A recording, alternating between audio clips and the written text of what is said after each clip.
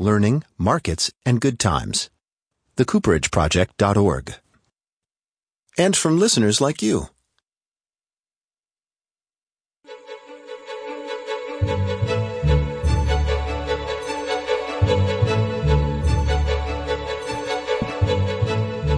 Live from Radio Catskill Studios in Liberty, New York, this is special election night coverage on the local edition. I'm Jason Dole, and joining me is Patricio Robayo. Hello, Patricio. Hello. Welcome to your Friday. This is just an hour and a half left for voting in Pennsylvania, where the polls close at 8 tonight. And in New York, polls close at 9.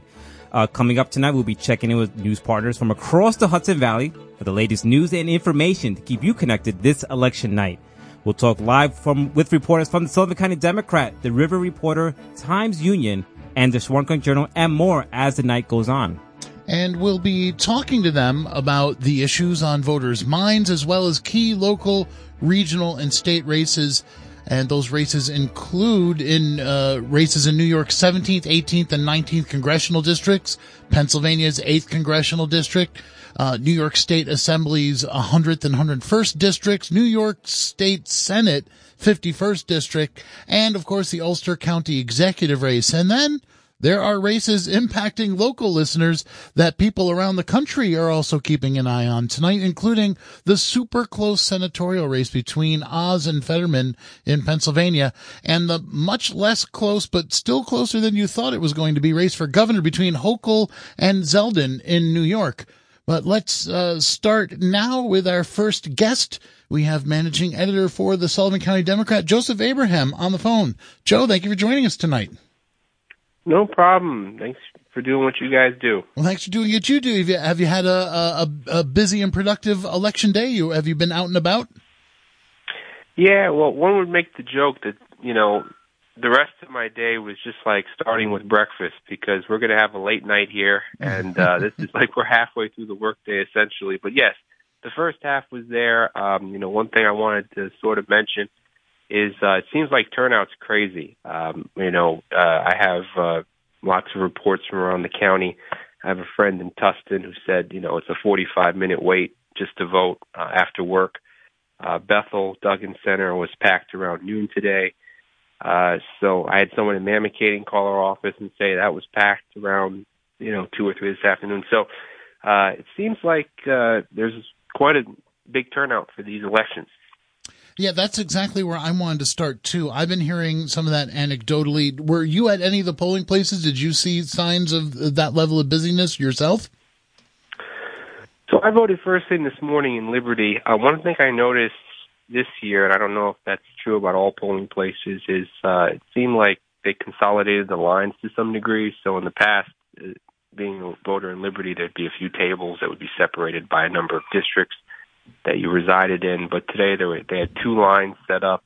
So it was a pretty decent crowd, I would say, for a morning. I think by the time I cast my vote around 7:45 a.m., I think there had already been 155 votes that had been cast in Liberty at that point. So, and that was at the firehouse. So, wow. Then in the past, do you think that's more than, this is usually the big ones are the presidential election years, and this is a midterm election. Were you sort of surprised that there were this many people coming out to vote? I wasn't surprised that there was that many people coming out to vote because, as you stated, I think that people tend to be more engaged on midterms and the presidential election years than they are in the not that I would argue, and some would argue that town races are just as important as that because it impacts your community. But it doesn't seem like the turnout's always that high. Like last November, I could have swore when I went around the same time of day to vote that I was like voter number 60 or 70. So it looked like it was almost double the amount of votes cast in the first 2 hours of the day. That's my informal poll, but that's just based on what I saw because I always like to take a look at the voting machines and see what number I am, as I vote. So, well, I was kind of hearing this via text from various folks, and then the first person I talked to in person that was reporting on some of this from their own experience was our own Janice Adams, who hosts the Janice Adams Show, who reported that her polling place over in Callicoon was pretty well busy there, so much so that she actually took a break. But we actually recorded those comments, and we'll be getting to that at some point. So we got the kind of a what do you call it? An eyewitness report on what that's actually like out there. So Joe, were you able to talk to anybody about why they're at the polls? What it is that's driving them to go out in such turn out in such numbers? Yeah, I haven't had direct conversations today with folks, but I think what we started to see recently with the New York 19 primaries, or the special election, I should say, recently in that, and what I'm seeing from people on Facebook, is a lot of folks in the wake of the Supreme Court ruling on Roe v. Wade has really driven, I think, a lot of people to the polls. I mean, you see a lot of row, row, row your vote, signs up, and I think that that's having a big role into sort of what we're seeing, and sort of what's going on. So, yeah, I hadn't seen anyone today as far as talking to them, but I know that that's been a big push in the past, and I think that, and I've also wondered too, and I don't know this to be true or whatnot, but this is the first big election post-pandemic that we've had, and so I'm curious if, we talked about all the people that relocated to the Catskills during that time as full-time people. I'm also curious if any of that playing any role into the turnout or the things we're seeing, because these folks might have decided now to change their voting addresses to appear instead of in the city where they might have owned a home previously.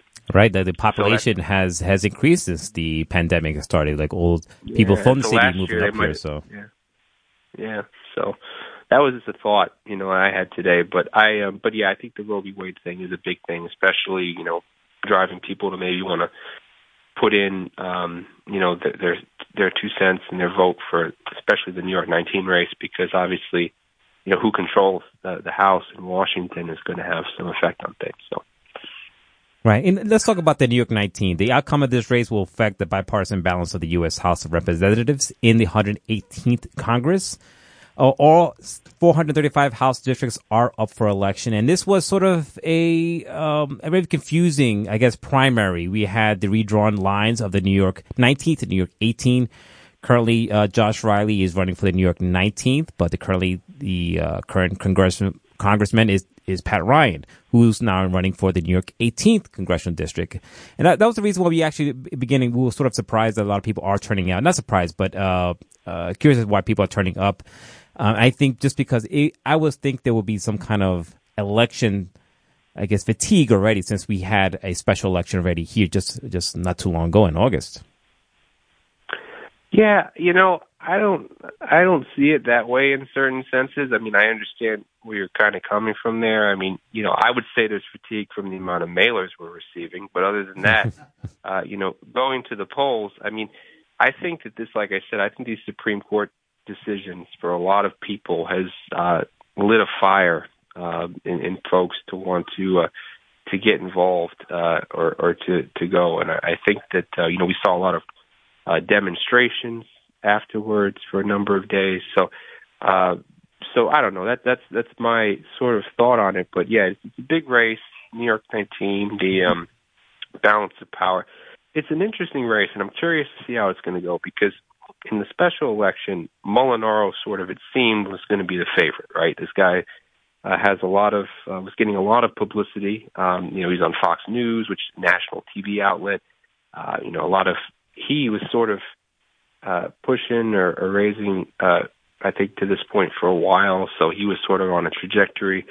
And Pat Ryan, who is an exceptionally well-known candidate locally. I mean, he ran for New York 19 when I first moved up here a few years back, when they had, when I think, Delgado, before he had won and everything like that. So it's, he's a well-known commodity, and I think that played a big role in addition to the Supreme Court cases and that ruling, and sort of pushing him over Molinaro, which some consider to some degree an upset. But what I'm curious about in this race is that Josh Riley, while I think probably has a lot of similar viewpoints as Pat Ryan, not just because of party, if he's going to fare as well, because he's not as well known in the, up in this part. Because this is an extremely large district. I mean, just to put it out there for folks, Jamie Chaney, who primaried against Riley, lived in almost Columbia County near Albany. Yeah. And Josh lives in Ithaca. So, just if you give that a degree. And so I'm curious to see how he's going to fare with voters in Orange, Ulster, in that type of region.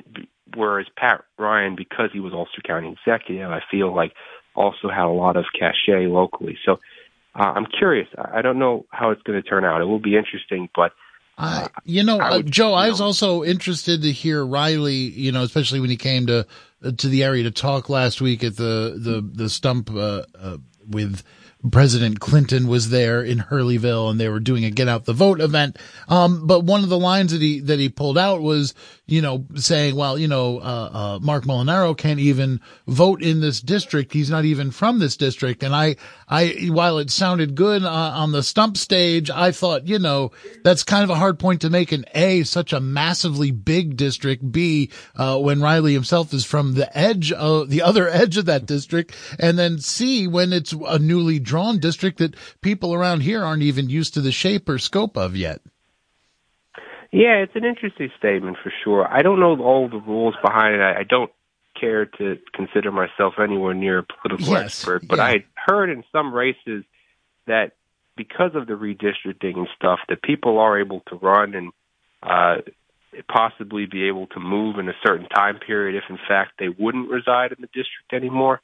I think we saw that, Mondaire Jones, who was for a brief period of time the person that was going to be lined up to be our next, person on the Democratic side running for re-election, when they redistricted the first time before it got thrown out, because of how the redistricting ended up falling, he ended up going down, I think, to a district somewhere in New York City now that he's running in. So there's certain rules. So, in theory, even if you're not going to be in the new district, I think there is some type of rule or some type of time period in place where if you win, you might be able to move. So there's a lot of gray area there. But, the district's just insane. I don't know if there's any better way to do it. Obviously, I think our country has the best form of democracy that one can have out there.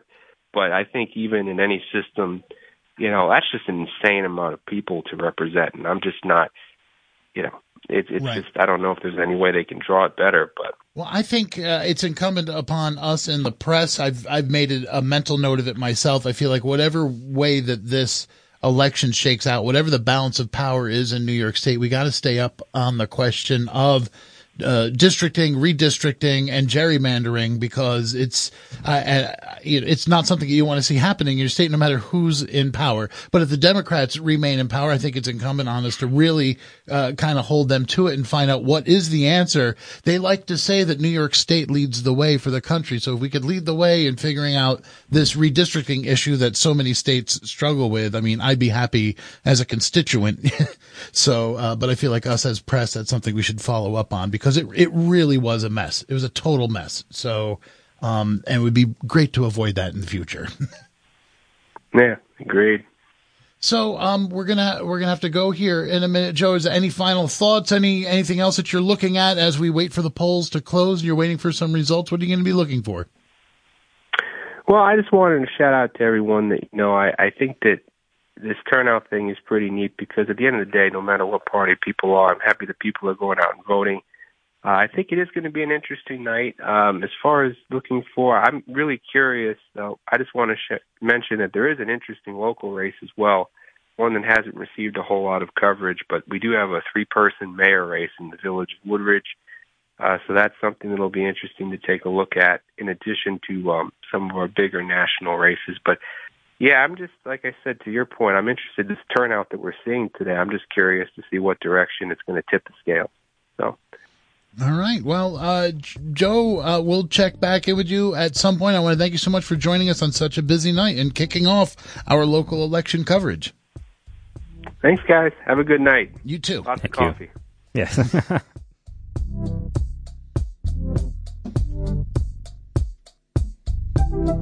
Special election coverage here on the Local Edition. This is an extended edition of the Local Edition. We'll be going until 8 o'clock with this full program, checking in with local and regional reporters.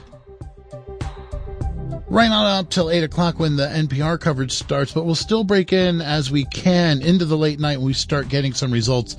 Again, the polls in Pennsylvania close at 8 o'clock. The polls in New York State close at 9 o'clock. So voting is still happening in our listening area. But many people voted before they even got to Election Day today. There's more of an election season these days than just an election day. And we got word from Sullivan County that nearly 3,000 people voted early.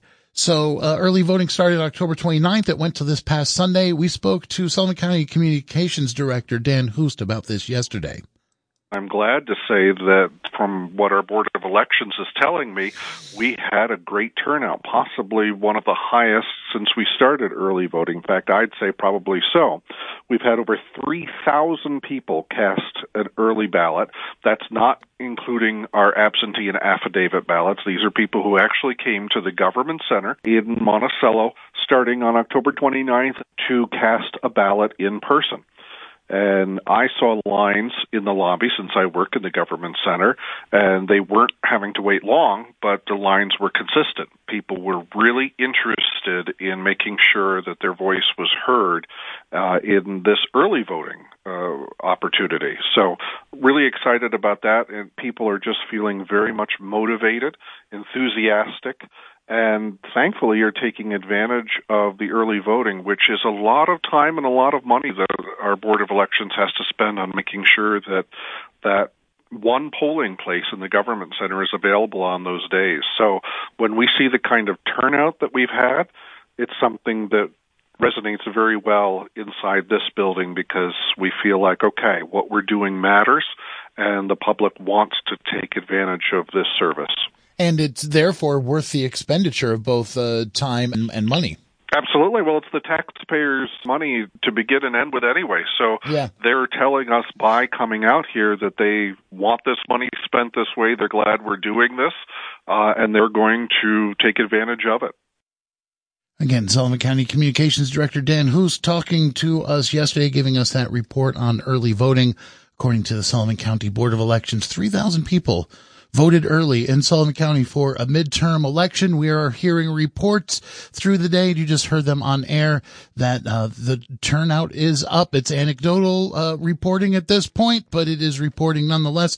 For more reporting on how things are going out there on this election day, we turn now to Liam Mayo from the River Reporter. Liam, welcome back to the program. Hi. Thanks for having me back. So were you out at any of the polls today in person? Yeah, I went to 5 of the polls in the western end of the county, Bethel, Coshocton, Delaware, Highland, and Tustin. Great. And all of those were pretty swamped. Poll workers everywhere said that there just had been massive, steady, consistent turnout since around 7 a.m. through, I visited them in like the mid-afternoon, so through then there had been pretty consistent turnout. That's great. So, while you were out there, did you talk to any of the people who were about to vote or had voted? Did you get any idea of why they're out there voting in such numbers today? I didn't necessarily talk to them directly. I think we've been hearing just as part of the mood of the nation that it's the economy, it's crime, it's abortion, and sort of the fate of our democracy that are sort of rummaging around in people's minds with the different parties focusing on maybe on one or the other. But I'd imagine those same things are bringing people out to the polls in Sullivan. What were you looking for as a reporter that you've gone to 5 different polling places? You're going to have to be writing about this for the River Reporter. What stories were you looking for today? What answers were you looking for? I was mainly just looking to see if the process was going smoothly. And for the most part, it was. Lines were pretty long at a couple of the polling places, between like half an hour to 45 minutes to a little longer than that.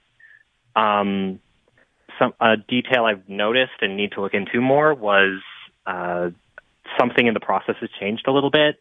Before, according to the poll workers in Highland, they printed off like booklets of ballots and to just have ready for the polls.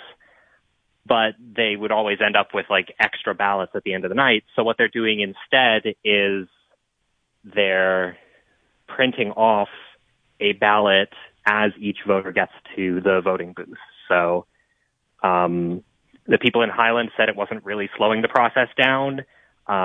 It's possible that for some of the other polling sites where there was more of a line, that could be slowing the process down, but I didn't necessarily see that. And we'll have to kind of look at it more. Were the other polling places doing the same, printing it off like that? Sorry. The other polling places, like you said, one had to change to start printing off the ballots as each voter comes. That's how the others are doing it too, right? Yeah, that was all of the polling sites that I visited. I just only got the chance to ask the people in Highland about how it was affecting them. Okay. And that's how they've been doing it in recent years at my polling place too. So that seems to be the way that it's done. Of course, right. I only ever go to one polling place, so you know, right. That's why it's good to ask a reporter. You know what? Like another thing that I noticed at my polling place, it's over in White Sulphur Springs, that it was the first time in years that they were selling clam chowder. This used to be an election day tradition in White Sulphur, that they'd be selling clam chowder. There was a little bake sale there. The polling place is in the fire hall for the White Sulphur Springs Fire Departments that are selling baked goods. Did you see any of those types of election day activities at the polling places you went to, Liam?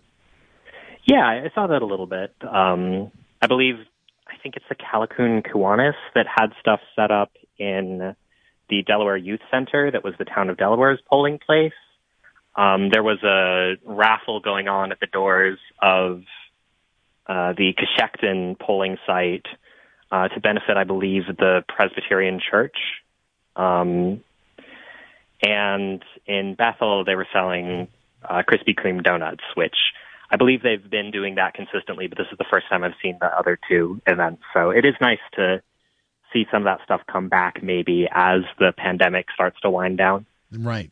And especially, again, people are very excited about this election and people are taking it very serious. There's serious issues motivating them to the polls. So it's good to see a little bit of fun and normalcy out there too, especially in, small town, rural Sullivan County area. And Liam, you cover Tustin, the town of Tustin, and they have something else on the ballot besides the Environmental Bond Act. They have something about marijuana, about cannabis. What can you tell us about that? Yeah. So in 2021, when towns were deciding on cannabis, town boards got to pass a law deciding whether or not to ban cannabis retail dispensaries and on-site consumption facilities in their towns. And the Tustin Town Board voted to ban those dispensaries. But the town supervisor who cast the deciding vote did so because there was a clause in there allowing for a public referendum on the issue if they voted to ban them. So that's what this is. It's pretty much a year after it was originally decided, but this referendum is asking, should those local laws stand? Should cannabis remain banned in the town of Tustin, in the retail and on-site consumption facilities? So I'm definitely going to be watching that one pretty closely as the results come in. Right. Now, I just wanted to add, we talked about this issue back when they had that earlier initial vote on the local edition, Liam, and I think it's very interesting that both of these ballot provisions are phrased in the negative. Just one of those elements that was all adding confusion, even as you reported on this earlier. But the wording is, shall commercial on-site cannabis consumption facilities be prohibited? It says, will they be allowed? They're saying, shall they be prohibited? But I just wanted to point that out for listeners that both measures are still phrased that way.